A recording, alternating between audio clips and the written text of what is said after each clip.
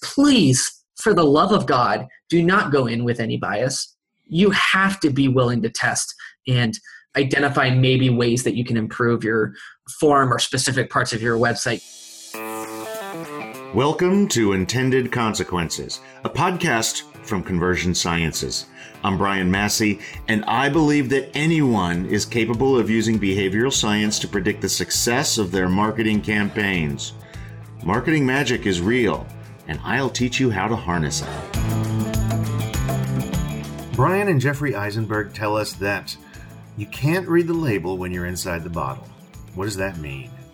Well, it means that when we're too close to our business, when we're too close to our website, we can't see it the way other people do. It's a nice way of saying that every marketer, every product manager, every web designer comes with their own set of biases. When you've been with a company for a while, you get inside the bottle. So how do we step out? How do we look at what we're doing to determine what's working? Well, we look at data. Today's guest has a tool that will help you climb outside of the bottle. Mouseflow is a class of software that we call user intelligence tools. The kinds of features a tool like Mouseflow brings to your site show you how users are interacting with the pages you designed. And you're going to be shocked when you put these tools on your site. These tools let us see how users are interacting with our pages. The Mouseflow reports show the people behind the numbers. And it provides some intelligence to guide us. For example, it's looking for negative sessions, which could be excessive scrolling or abandoned carts, or even something called rage scrolling. Technically, we use the term click and then click rage. So, it's whenever a user excessively clicks on a button out of frustration, button doesn't work, something like that.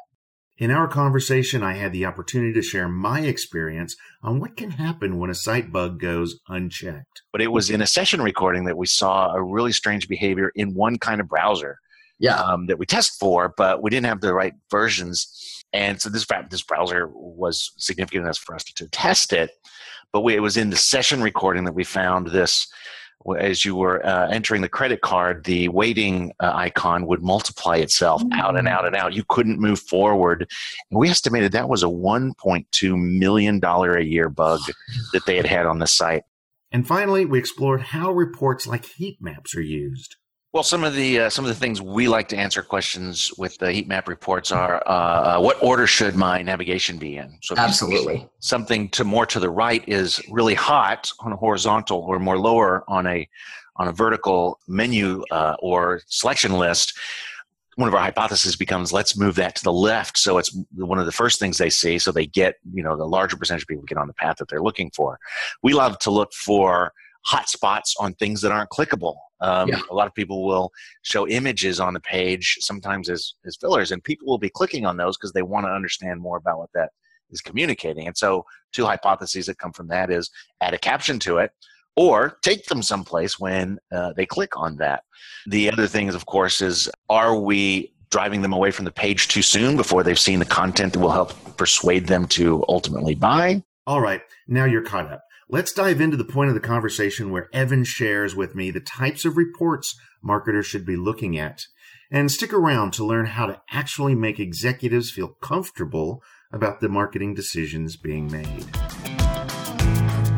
So our geo heat map is a little different than the rest of our heat maps in that it shows where users are visiting your website from around the world. And I know the first thing that pops into your mind is data flag, this is a privacy issue, whatever. And you're right, it is a privacy issue. So basically we can't pinpoint to the direct location anymore, but we can pinpoint to the general city, just because that can't pinpoint to a specific person. So basically what I'd say our most common use case for our geo heat map is one of our clients will filter our geo heat map for users or visitors who exited their checkout step 3 page or whatever, some page where they were super close to buying. Mm-hmm. So abandoners. Exactly. And then you find those cities or those hot spots where those visitors are located, and then you launch like marketing campaigns back at those specific regions to re-grab those users to purchase.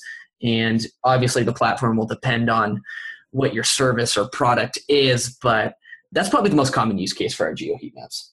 Very interesting. Okay.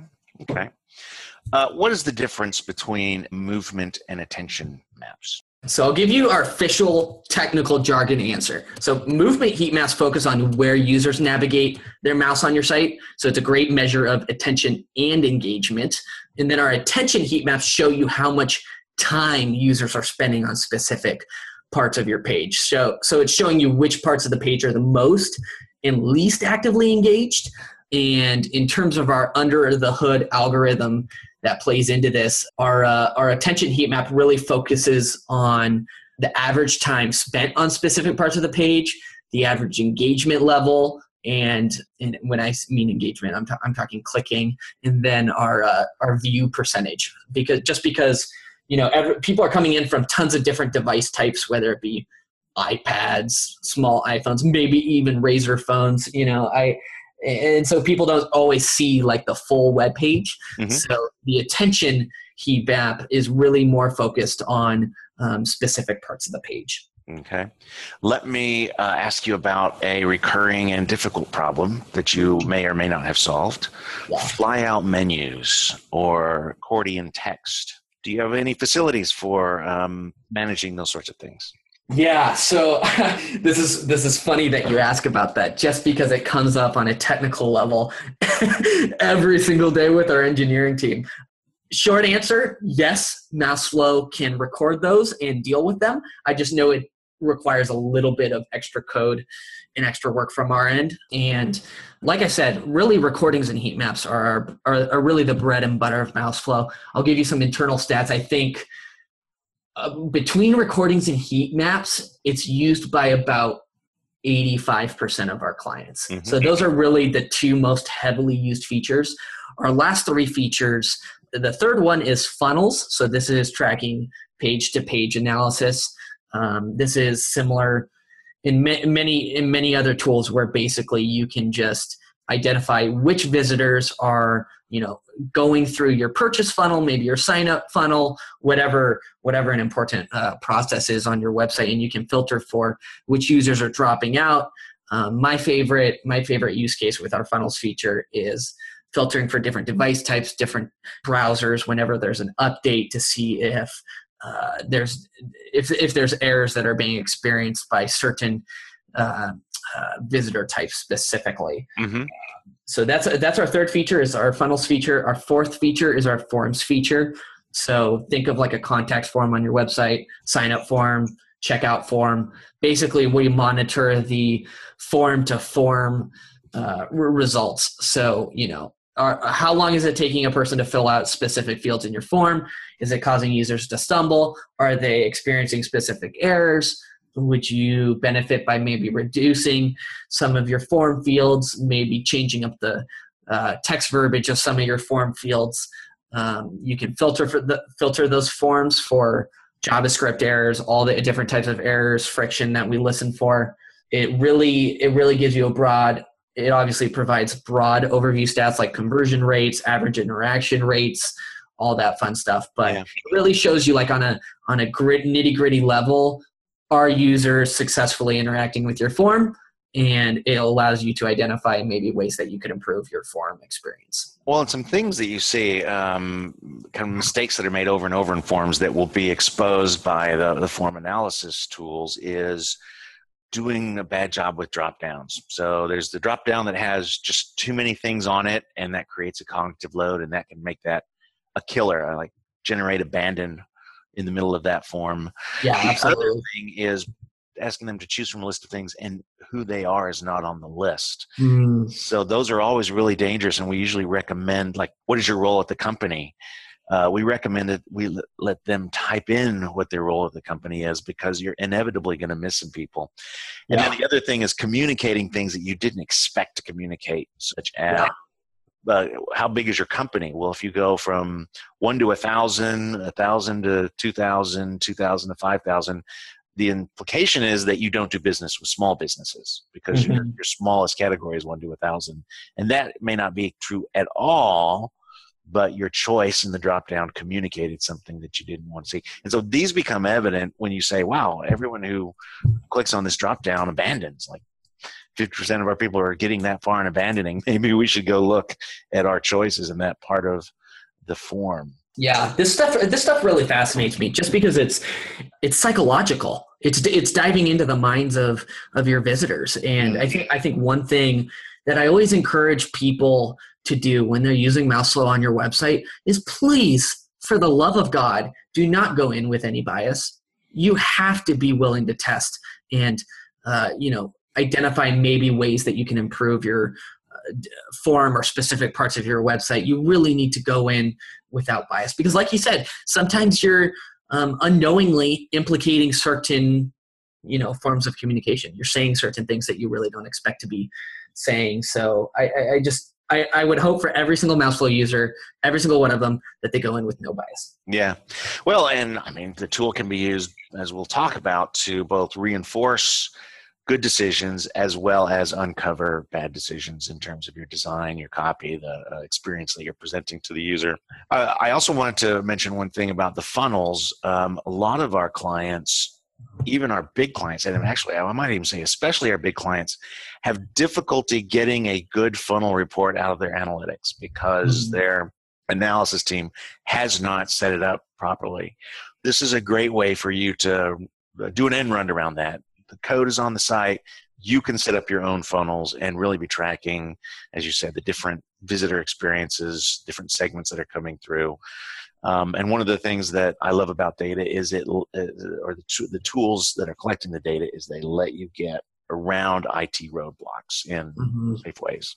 So funnels, forms, and I think there's one more that. So the last feature is actually a little different than the rest of our features. It's called user feedback. So this is commonly known as surveys. So basically, this is a super valuable way of diving into the minds of your visitors. What's nice about it is it's not super invasive.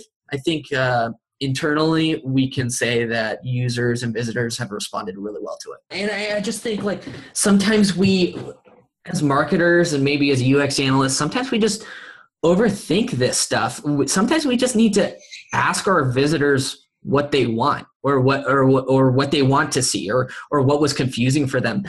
Sometimes we just try and hypothesize all these different maybe scenarios as to why they're failing or whatever, but sometimes it's valuable just to directly ask your visitors. And it sounds so stupidly simple, but it has a huge impact. Any good stories? You talked about customers finding broken things in their checkout process, broken add to cart buttons. Oh my gosh. Yeah. Actually, I have a really good story. And this is going to have to remain anonymous just because this is obviously client confidential, so I can't share the client's name. That's absolutely fine. But there is a big e-commerce store in America that uses MouseFlow. And this is actually what I was referring to previously in the call, is that they were using MouseFlow and they were recording 100% of all visitor sessions. So lots of data coming in. We're talking millions and millions of sessions per month. Wow. And there was a pretty serious bug/error that was deployed live onto the website after they had finished a redesign by one of their people internally. And MouseFlow picked it up, and they had notifications set to one of their product marketers' emails for when this JavaScript error would occur. And, all of a sudden, 2 a.m., middle of the night, Monday night, and their email just starts getting absolutely blown up.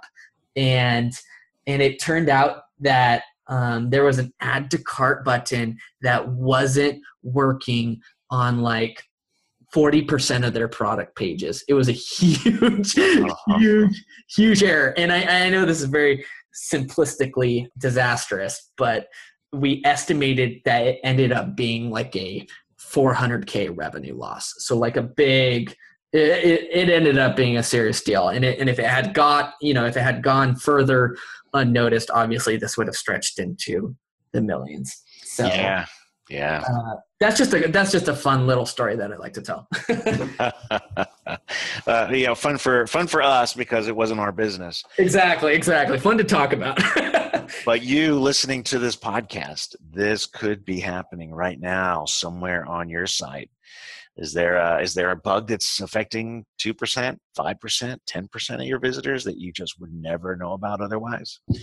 I don't know of another tool that does this sort of JavaScript error tracking, and so this is very interesting to me. You can pull these reports, but we're talking about dozens and dozens of pages typically. So what are some best practices for sharing this data with the rest of the organization? One thing that we love to do, and we've seen a lot of our clients do, is so recordings are really powerful. I don't want to understate that. The ability to watch a visitor and show where they're either succeeding or either where they're failing in your funnel process is really, really powerful. So all of Mouseflow recordings can be shared in one of two ways. You can download it as an MP4 and share it over email, Slack, whatever, or you can simply share the URL.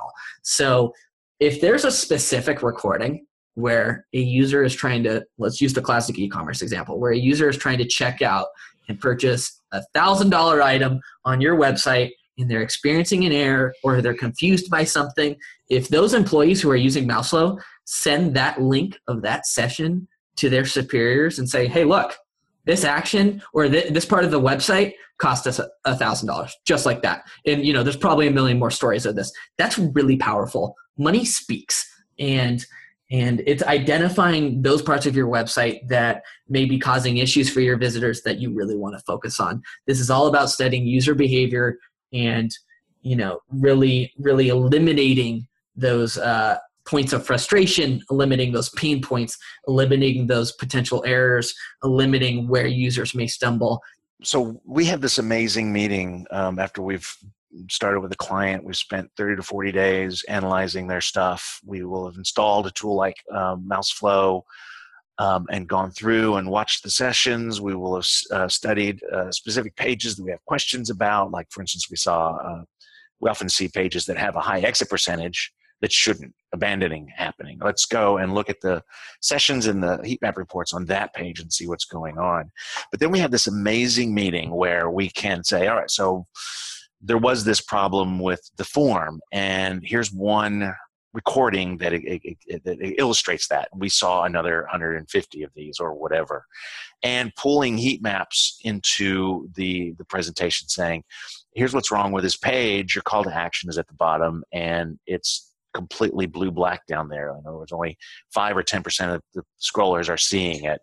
We can show the different behaviors between desktop versus mobile. Mobile's pages have lots of scroll because that thumb is so powerful on these small screen devices. And these kind of insights, one after another, deliver the most amazing experience because people, the management team, everybody who's looking at this, number one, they're already smart enough to know what these reports say. They don't need to be taught. Visually, these reports communicate what they're supposed to communicate really, really well. And having these example videos pulled in so that people can that's whenever you see somebody struggling with the page, you just see heads around the room just drop. They're like, oh, I can't believe we're doing that to them. Because businesses, they do care about their visitors. Yeah. I think that's one of the most exciting things about a marketer who finally grabs this tool, installs it, because they're about to get the data they need to have some really, really interesting meetings.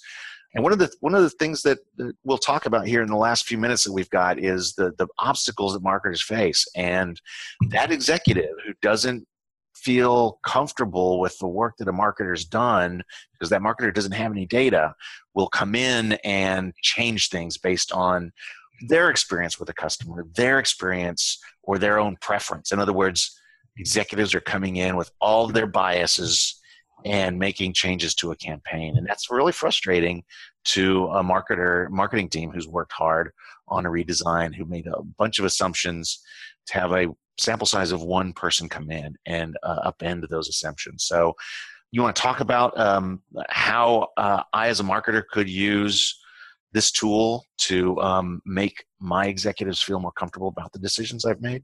Yeah, I would reinforce it with our recordings feature in our heat maps. I would pinpoint and filter for clear examples of maybe where website redesigns or website tweakings went super well, and show them the reports, show them the recordings of where users are successfully converting, where users are not encountering frustration, and also show them examples of previous recordings and previous heat maps of where users were encountering frustration before a website redesign or tweaking with the buttons or whatever you're testing.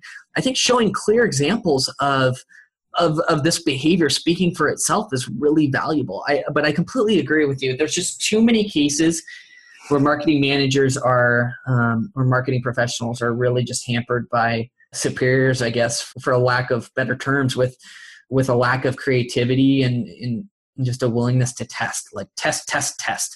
Optimizely says that all the time. They're like, test everything you do. And I completely agree. Like, we need to go in with no biases, no previous inclinations whatsoever. Yeah, and I think you hit on a really important point that we sometimes gets lost. Sometimes people don't hire us because they know that we're going to come in with our critical eye and our experience, and we're going to show a long list of things that need to be changed on the site, and it becomes overwhelming for them. But there's something to be said for installing this tool before you launch a redesign, and then going in and celebrating with heat maps and with session recordings where the redesign has really improved things. That's going to get the design team and the UX team more interested in working with you. It's going to make your boss look good because he or she shepherded this fantastic redesign in. And then you can go and say, here's the next things we can be improving on. I think that's my favorite insight from my conversation with you, is celebrating the victories with data. That was Evan Hill with Mouseflow. He gave us a great overview of how their tool impacts marketers. But he also helped to shed light on how to think about analytics and the ultimate impact they can have on a business. All right, scientists, that's it for this week.